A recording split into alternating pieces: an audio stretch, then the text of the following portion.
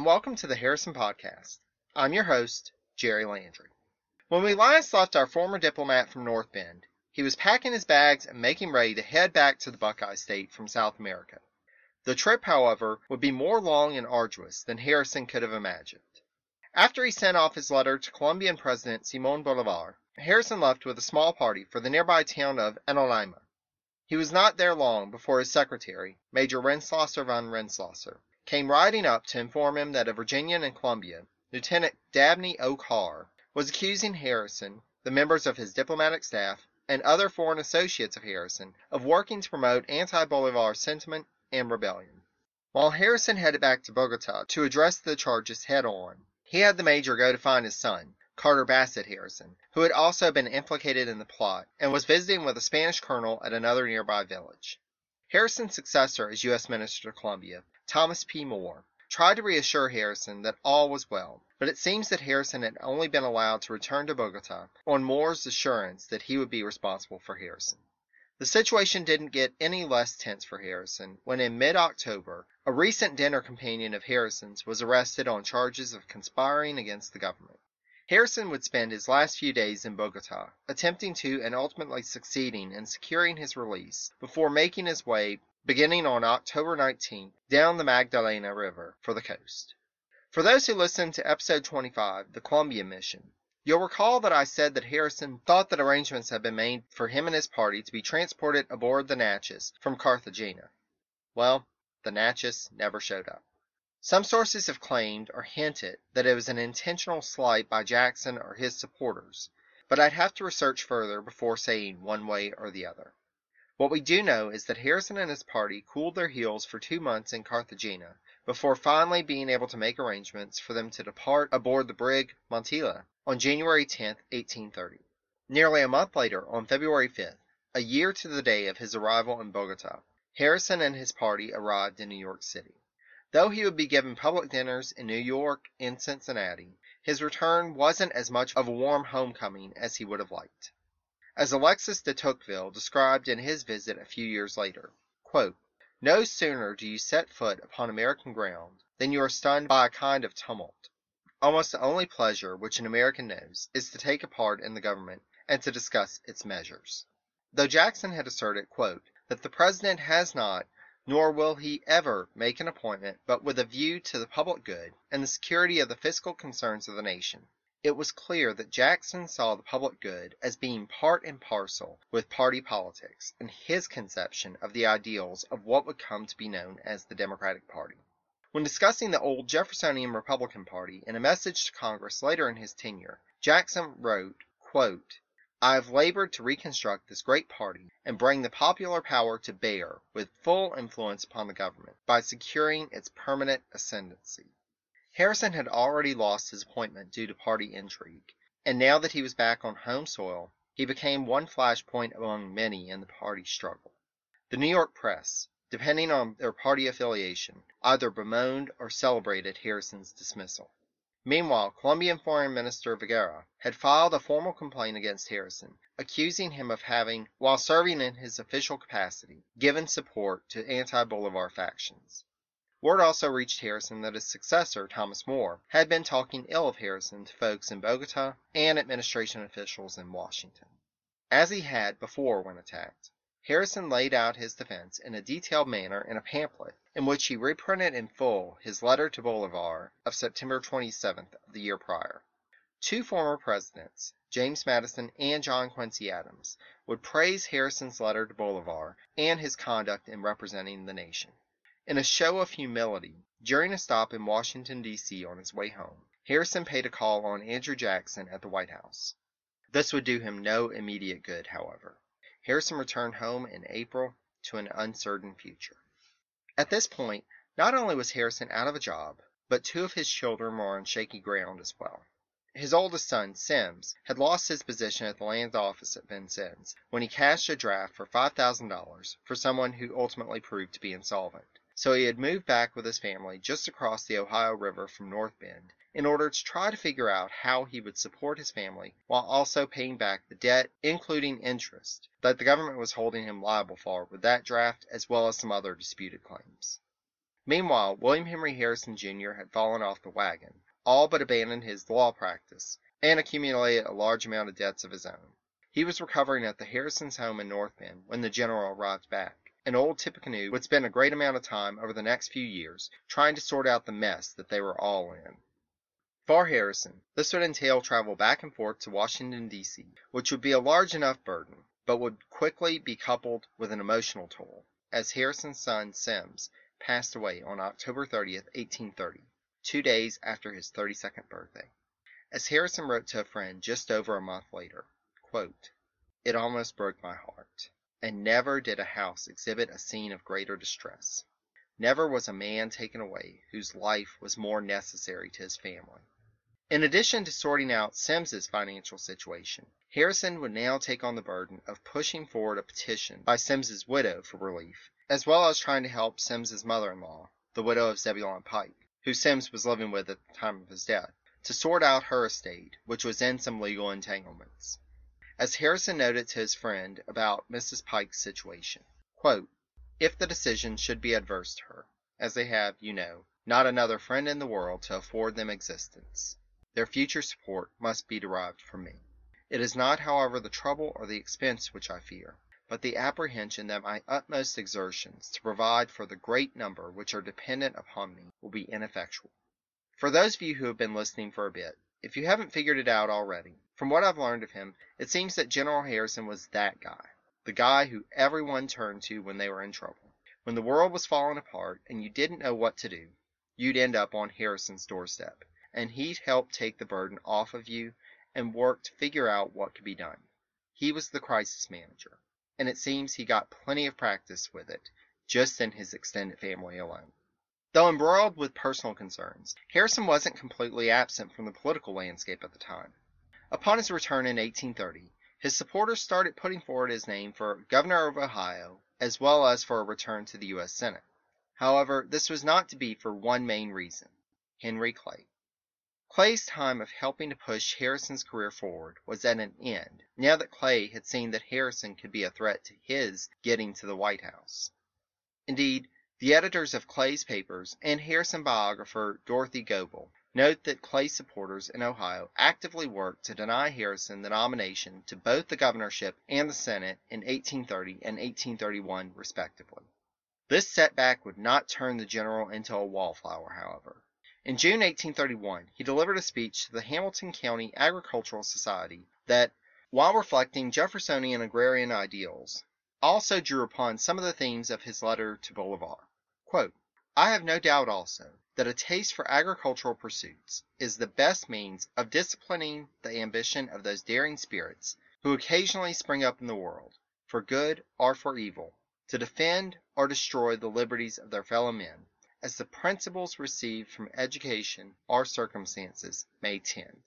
After a section about Washington and the Cincinnatus ideal, he continues, quote, "Your efforts, gentlemen, to diffuse a taste for agriculture amongst men of all descriptions and professions may produce results more important even than increasing the means of subsistence and the enjoyment of life.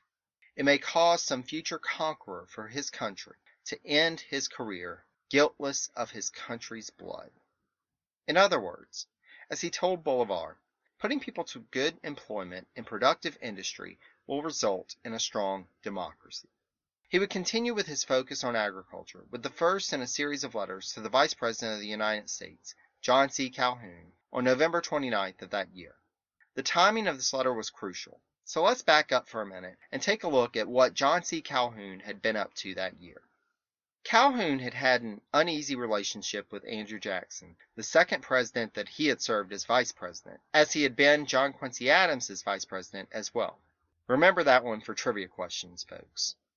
Though Calhoun had formed an alliance with Jackson around the time that Adams became president, the two had fallen out over political machinations and backroom fighting best represented in the social kerfuffle that became known as the Petticoat War.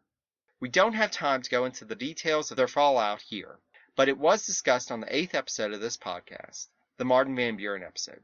I'll link back to it on the show notes page for this episode so that you can go back to learn more about that. Suffice it to say, they were not on good terms. and what Calhoun did in 1831 did not bring them any closer together. Calhoun had been developing ideas for a while in response to the Tariff of 1828, which was also known as the Tariff of Abominations. The tariff set protective duties on manufactured textiles, which helped manufacturing centers in the North, but which the South blamed for the dropping price of cotton that hurt their bottom line. In late July, Calhoun completed what came to be known as his Fort Hill letter, in which he outlined his belief that, as each state was a free and independent entity within the National Confederation, states could unilaterally say that laws of the federal government that did not suit the will or best interest of the state did not apply to them.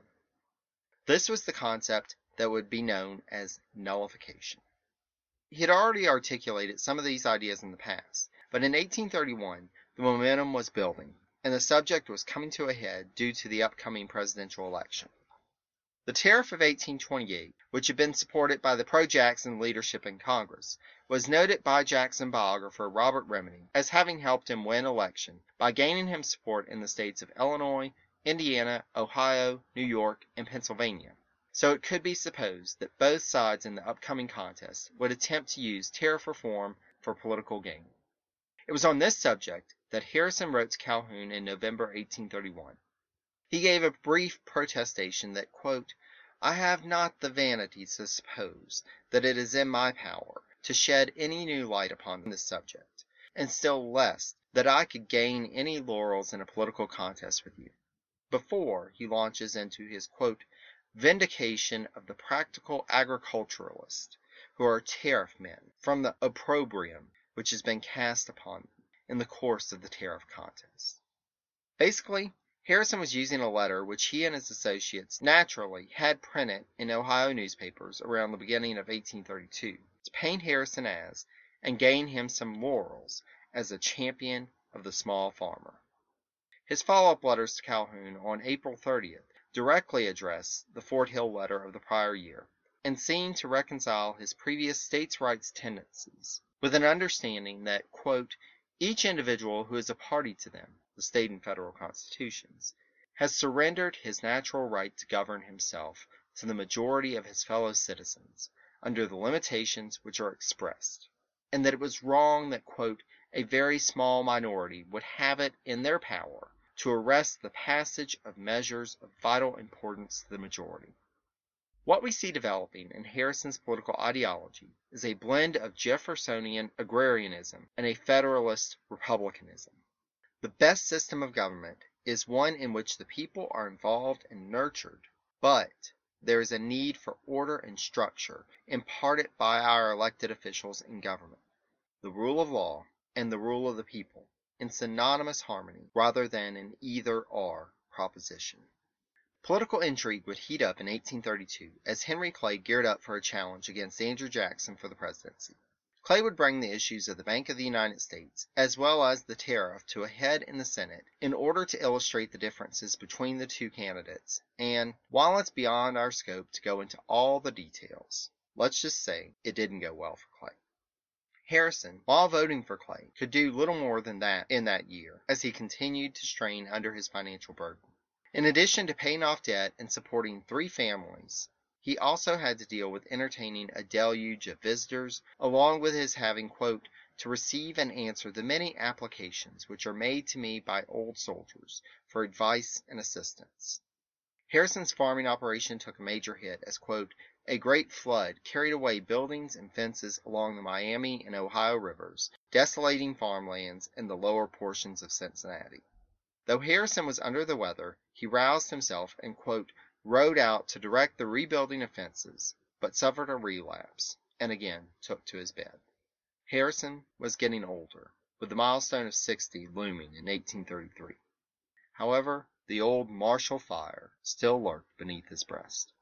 The end of 1832 saw the majority of South Carolina's leaders declare themselves firmly for nullification and a challenge of the federal government, going so far as to call for the citizenry to take up arms, if need be, to defend the state's interests.